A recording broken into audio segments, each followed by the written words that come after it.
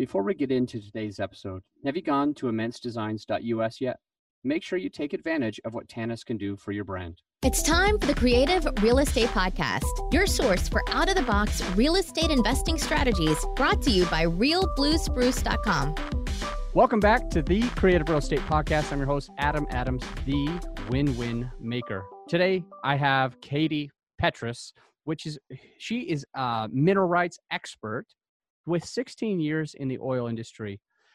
She's also an agent, and she's helped buyers and sellers on fix and flip. So she's done, there's 3 deals where she was on both the buyer side and the sell side of the commissions with some fix and flips.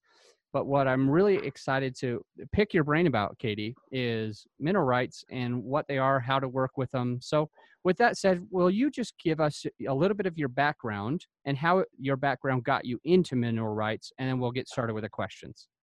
Okay.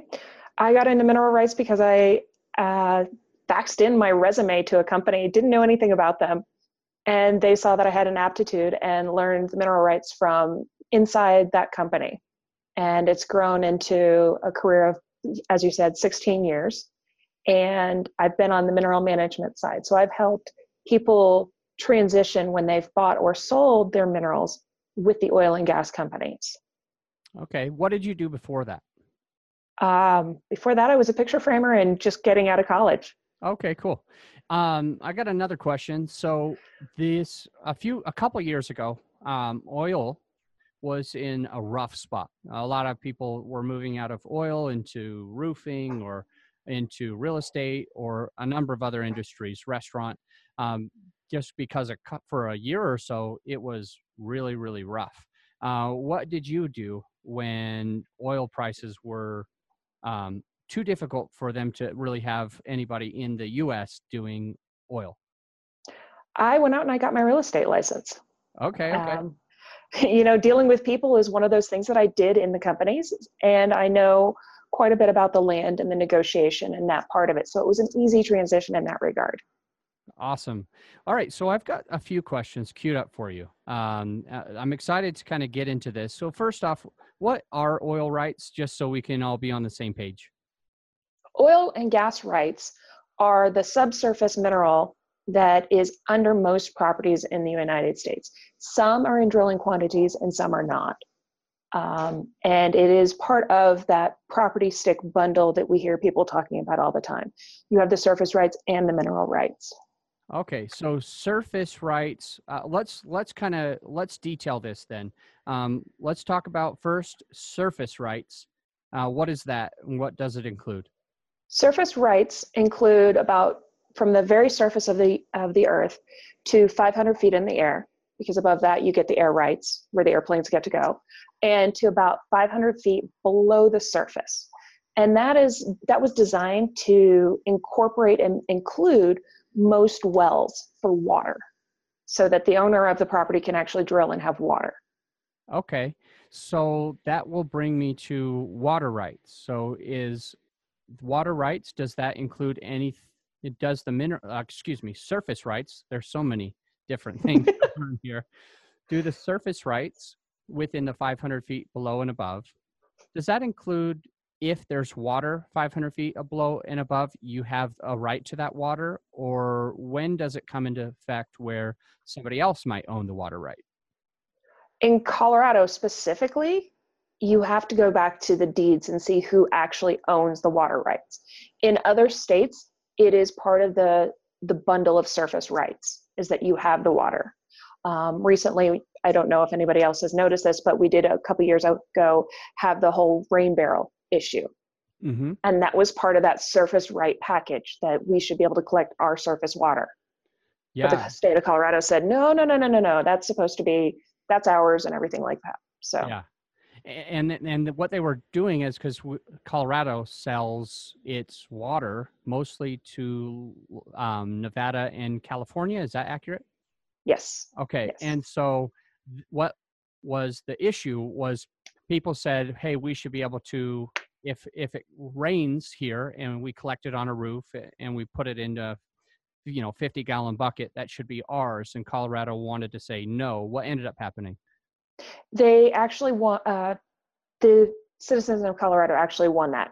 So now we can collect our rainwater to a Awesome. limited amount. Gotcha. So, okay, so we talked about surface rights. We talked about water rights.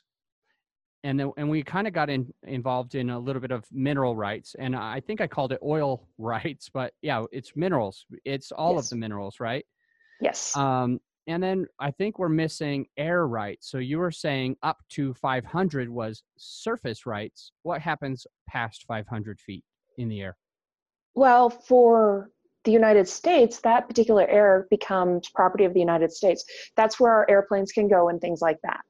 That's why when you do drone photography, you have to go to the FAA and actually get a license to be able to fly the drones commercially.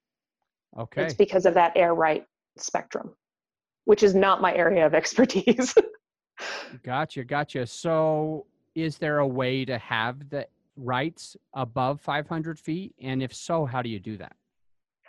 I would say yes, but I don't know exactly what that would entail. That is definitely outside of my spectrum. I usually stick to the subsurface stuff. So let me ask you this question. What states have you worked in with mineral rights? Let's see. Alabama, Mississippi, New York, West Virginia, North Dakota, Kansas, Nebraska, Oklahoma, Texas, New Mexico, Colorado, Utah, Wyoming, and California, and Alaska. Okay. The major producers. I got about 8 or 10 of those, but I know you said more like 15. Interesting. Yeah. Okay, cool. So you've worked all over. So you're obviously with 16 years experience and working in a dozen states at least. You have a lot of experience. So one thing that we talked about just when we were doing the pre-interview was something called fee mineral rights. It's something I've never heard of. Could you define fee mineral rights? So there's two types of mineral rights. There's fee, and then there's the, in Canada, it's called the Queen's rights. It's where the government owns the rights. So in Colorado, it could be the state, it could be the county, it could be the United States. So you would hear ONRR and things like that. That's the difference. Fee being that fee simple, that was one of those questions that they went over in the real estate licensing program, that people own property in fee simple, meaning they paid a fee to get the property to begin with during the patent exchange. Okay. All right. Let's go into that. So I've heard of condos that where the person selling the condo was so excited to tell me that it was a fee simple. Hey, this is fee simple. And that obviously sounded like a good thing. I've looked it up. I know a tiny bit about it, but not enough. So what is fee simple, if you could define that? Fee simple, to the best of my knowledge, because I don't have anything to go look it up on to really clarify that, is we own it simply because we've simply paid for it. So as opposed to the Queen's minerals or the US, the ONRR or state minerals. Is there an opposite of fee simple? Is there another way to buy that you know of? No. Okay. All right. No. But all real estate is actually fee simple. Okay. Yeah. So when I was looking at some development, and this guy who was the developer, he was just so excited to keep saying like 1,000 times, "Oh, these condos are fee simple, fee simple." And I was just like, what else could this be? Like, what other option do you have out there? So I was just curious. So another thing that we kind of talked about was 1031 exchanges. So kind of interesting. You can buy these rights to the minerals. And what you said is there's ways of 1031ing that. But the question that I would really have is there a way to legally do a 1031 from just regular real estate, just the surface rights, whatever you have, into these mineral rights and maybe back and forth? Yes, there is. There's people like EnergyNet and U.S. Mineral Exchange that have 1030 and 1031 exchange company here in Denver is actually somebody that does it all the time. You can literally identify a property that is of like kind, so like price, because the surface property that you're talking about, that home, that condo, that commercial unit, whatever it is part of the real property bundle, you can just roll it right into a real estate, or not a real, sorry, a mineral property, and back and forth. So if you're having a hard time finding something to 1031 exchange out of, and you really want to get out of that particular property, you can look to do minerals for a short time or a long time. Great. And let me ask you, so I've got two more questions that I really had, but the first one is, you're talking about doing a 1031 exchange back and forth for a short time or a long time. So I guess we haven't yet posed this question. How do you make money with mineral rights? There's two ways. It's really similar to either buying and holding and having that particular property rented out. The rent you get back is in the royalties based upon the number of wells that have been drilled on that property or included in that property. That's the way you make one side of money. The other way you can make it is that you buy it, you hold it, you sell it. You just flip it right out. You don't have to do any repairs or any of that. Okay. So as far as mineral rights goes, your expertise is within the oil industry. Are there other minerals that are valuable that could be in that land that people might be able to use? Yes, there's coal, there's lignite, there's you can do some gold mine and things like that. Out in California, I was talking to somebody that has a calcium product that is used in women's makeup. So there's a lot of different things that can be considered a mineral. What do you understand about fracking, and is that a part of mineral rights? Fracking is hydraulic fracturing. It's where they use a water-like substance. It's mostly water with some other chemicals to make it a little bit more fluid. And they push it down the pipe in order to create fractures within the microfractures within the rock to actually extract the oil. And this has been happening since the early 70s. So. Okay. Gotcha. One quick question. So I've got a 160 unit apartment community under contract today. Mm-hmm. That property is in Tulsa, Oklahoma. And one thing that I'm getting hearsay from, we're still in our due diligence phase, so we're still learning about this, but you might be a good person to ask. And if not, that is totally fine. But let me ask, the structure has a lot of cracks in the foundation. So we have helical piers that we've got an estimate of 160 of these helical piers within this 160 unit. I don't know. I guess it's one pier per unit. But I never thought about it like that. Okay, so the structural engineer says he needs to put these in. And we were doing a tour. So Manny, he's a partner of mine. You've met him. Manny went through 156 of the 160 units last week. And while he was there, he was talking to a lot of the tenants, a lot of the residents that were living there. And his question constantly was, where did this crack come? And overwhelmingly, they continue to say it didn't happen until we started getting all these earthquakes. So what I'm leading into is, apparently last year they had about 100 earthquakes in Tulsa, and this year they've had about 2,000 earthquakes in Tulsa. Mm-hmm. And a lot of people are saying this is because of fracking. Do you have any ideas, guesses, or knowledge about that?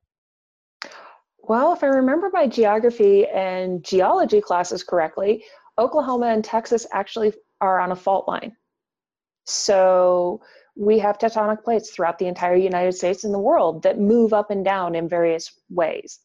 And there could very well, because the San Andreas Fault has been quite quiet for a while, there's other areas where the earth is moving and shifting.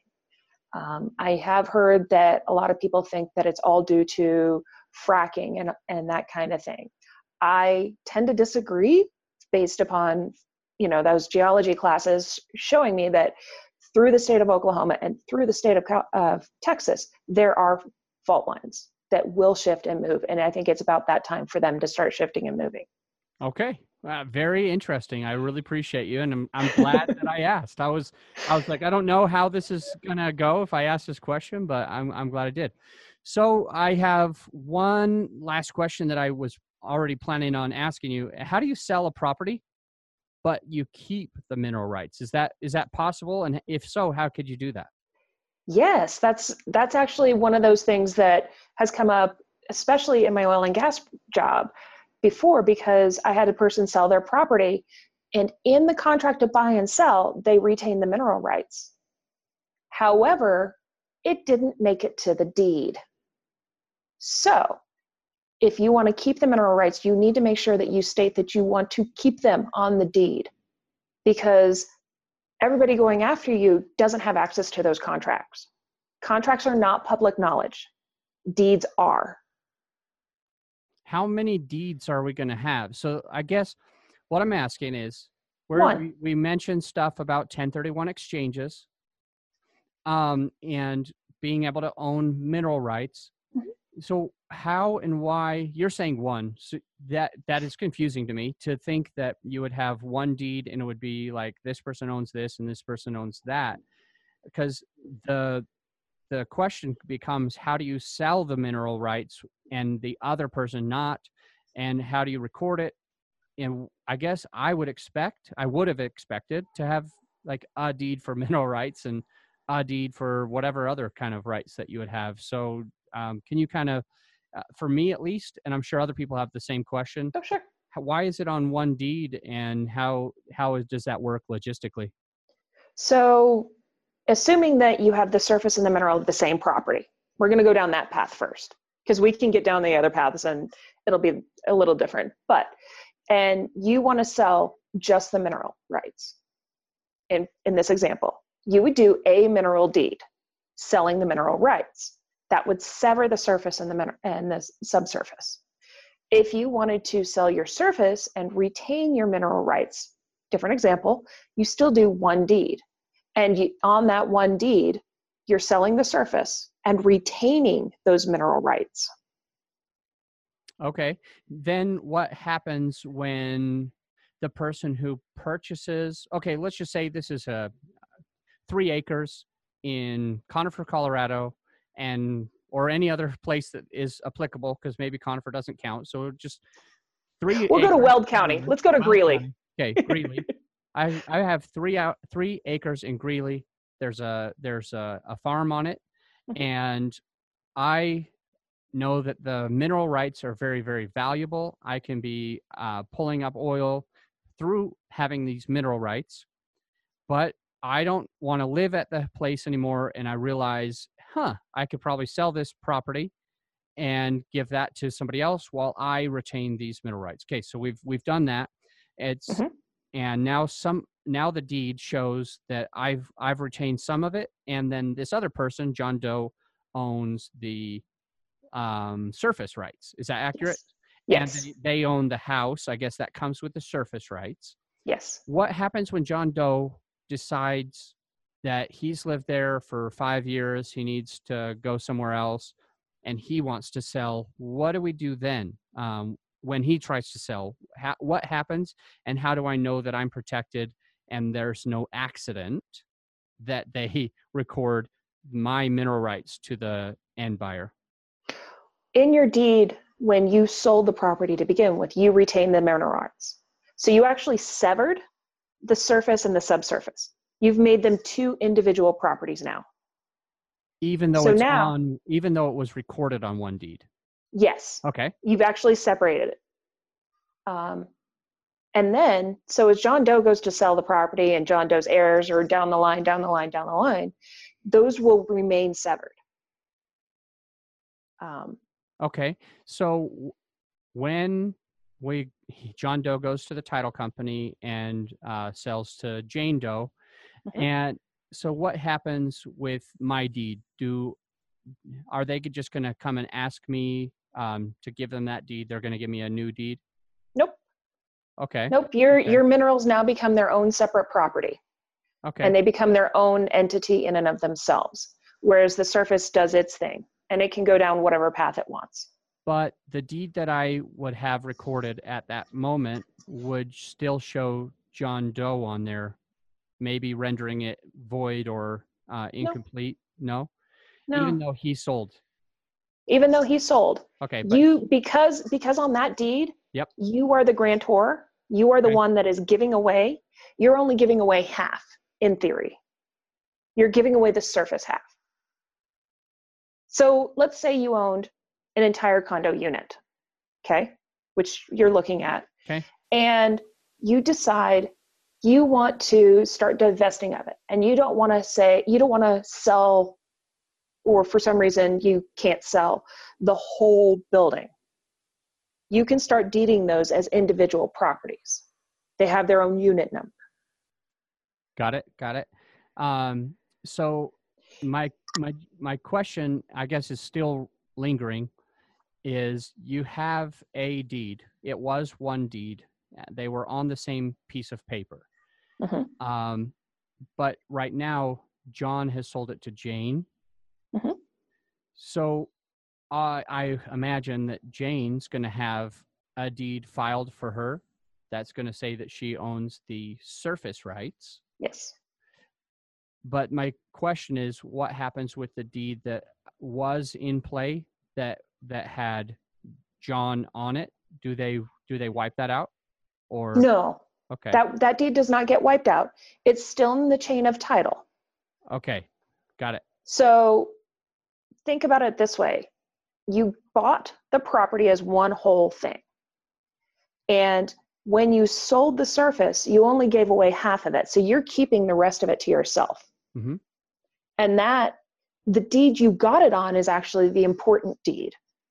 All you're saying in the deed to John Doe is that I'm keeping part of this. Just like if you were to divide up the surface of that 3-acre ranch into two 1.5 acre pieces. Mm-hmm. Got it. You wouldn't have to go back and redeed the part that you kept for yourself. Okay. When you're subdividing it that way, you're just subdividing it laterally as opposed to surfacely. So I'm in Weld County now, and I own hundreds of acres. And a company comes in, British Petroleum or any other company comes in and says, I just want to buy your mineral rights. Is that something I can do? I can stay living there, and that's probably pretty common as well. Is that accurate? That is accurate. Okay. More likely, the bigger company like British Petroleum, Encana, Anadarko, those guys are going to come in and say, we think there's a lot of really good oil and gas under your property. Can we give you a lease and we'll do the drilling and clean it up afterwards? And then we'll pay you for that. They'll give us a lease, which means that they're renting the mineral rights. Is that what you're saying? They're renting the ability to drill for those mineral rights. And then once it comes out of the ground and it's sold, you get a share of that. Awesome. Okay, cool. So they give you part of the profits rather than, okay. Got it. Makes a lot of sense. That's where you hear those words royalties coming in. Nice. All right. So you think it might be a good idea for some people to go to Wyoming or Texas or Weld County and maybe purchase as much land as possible and hope that BP comes around and says, can I lease this from you? Maybe not go out and buy the surface, but you can definitely go out and buy the minerals, even in North Dakota. All right. So the last question that I have, and then I'll let you fill in the blanks of anything we missed. How does somebody find mineral rights for sale? Where do they go? Who do they talk to? There's EnergyNet and U.S. Mineral Exchange are two companies that I know of that actually put out auctions on minerals. And there's a couple other ones out there. There's in the early spring, around February, there's an event called NAPE, and they do a lot of auctions there. Okay. All right. Okay. So I got another question. How much should somebody plan to spend on these mineral rights? And is there leverage? I mean, with regular real estate, we can get like an 80-20 loan or FHA loan with 3% down. Is there some way to leverage banks to buy these mineral rights? And how much should we expect to spend usually? The expected expense is all dependent upon how much do you want. Do you want a half acre? Do you want 180 acres? And that spectrum, it's like, what kind of house do you want to buy? Okay. What kind of leverage do you already have? I know that you can, in some cases, use a trust or something like that. You can leverage against that to buy the mineral rights. And I think there's a couple of banks, I don't know for sure because I haven't actually tried to do this myself, that will allow you to borrow against producing minerals. Awesome. Okay, so the banks will lend on minerals so long as it's more of a business. It's performing. Yes. They can see a history. Like when I buy apartment buildings, I want to see the T12s and the T3s, the history, the P&Ls, all that.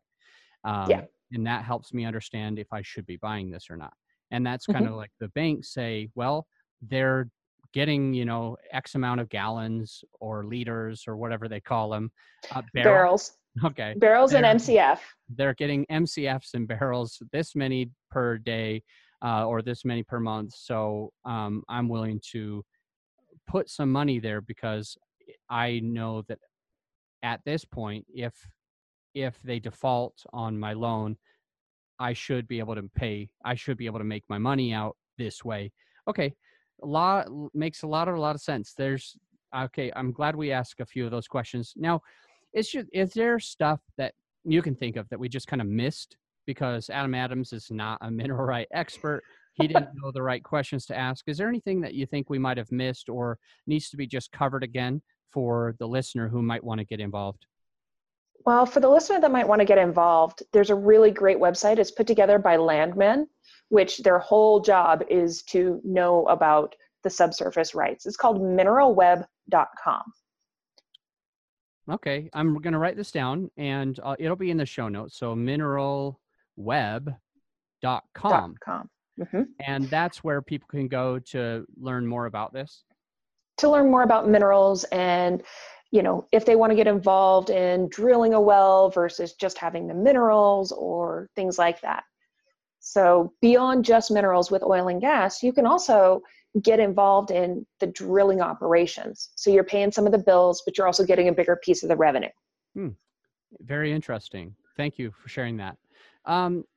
Assuming that there's listeners that just had some more questions to follow up, would it be appropriate for them to contact you? And if so, how would they find you? Yeah, I'm more than happy to help out.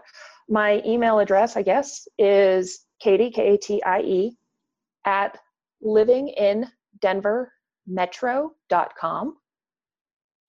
Okay, got it. All right, perfect. So I'm just going to try to recap some of what we went over today. Interesting stuff. So Katie Petrus, mineral right expert, 16 years in the oil industry. She's been a buyer's agent and seller's agent for a few fix and flip deals. So she knows what we're doing here in this industry. We talked about surface rights, mineral rights, air rights, and water rights. All of them are different and the laws change depending on where you are. We discussed fee mineral rights. We discussed fee simple, talked about 1031 exchanges. What I thought was super interesting, and I'm glad that you shared this, is we might be able to sell our house or apartment complex to actually go into mineral rights instead. I thought that was very interesting, and by deferring taxes, which actually something else is kind of coming up, which I think sounds fantastic. I'll bounce this off you for a second, Katie, here, but check this out. On an apartment complex, you have something called depreciation, and there's something called recapture. It seems, or I'm assuming, that you take your apartment complex and you sell it for mineral rights, which probably doesn't have depreciation, and you might never have to recapture that? Sadly, because mineral rights are liquid and they are finite, there is depreciation. There is Oh, decline wow. in the wells and things like that. Well, sadly and happily, because there's a lot of people that need to be able to offset some of their income, so they want the depreciation. So it's good to know that they can still be depreciating this asset. So very, Yes. very interesting stuff. It doesn't depreciate at the rate that homes do, Okay. but wells do have a decline curve and a depreciation. Okay. So just, I mean, we're getting into the rabbit hole, and that's okay sometimes, because I want to understand on a residence, then well, I think they changed it this year, but it was 27 and a half years. And on a commercial building, it was 40 years. What do you know of how the depreciation rate works with mineral rights? I don't know. I don't Okay, know much just about the curious. decline curves. That's where the petroleum engineers and those guys come Okay. into play. I But we know it do. exists. Okay, perfect. I'm very glad we covered it then. And we talked about how to sell your property and keep the mineral rights, or how to lease out your mineral rights to bigger companies, or again, to just sell the mineral rights and stay living there. We talked about the deeds and what they might look like. And we talked about Landmen and mineralweb.com. And if you want to reach out to Katie Petrus, you can reach her at KATIE at livingindenvermetro.com. Thanks again, and until next time, my friend, think outside the box. As always, thank you for listening to the Creative Real Estate Podcast. This is Adam Adams with a reminder that any deal that we share on this podcast is for accredited investors only. However, if you want to raise money with us, you can always be a part of one of our deals. We do have that 400 plus unit that's in Atlanta, Georgia, just a hot market that we're excited to be closing, and I want you to close it with us. So if you want to raise money with us, or if you're passive, you want to join and be a part of these 400 plus doors, would love to have you. And as always, leave us a 5-star rating and review and get one of these Happiness is Passive cash flow mugs.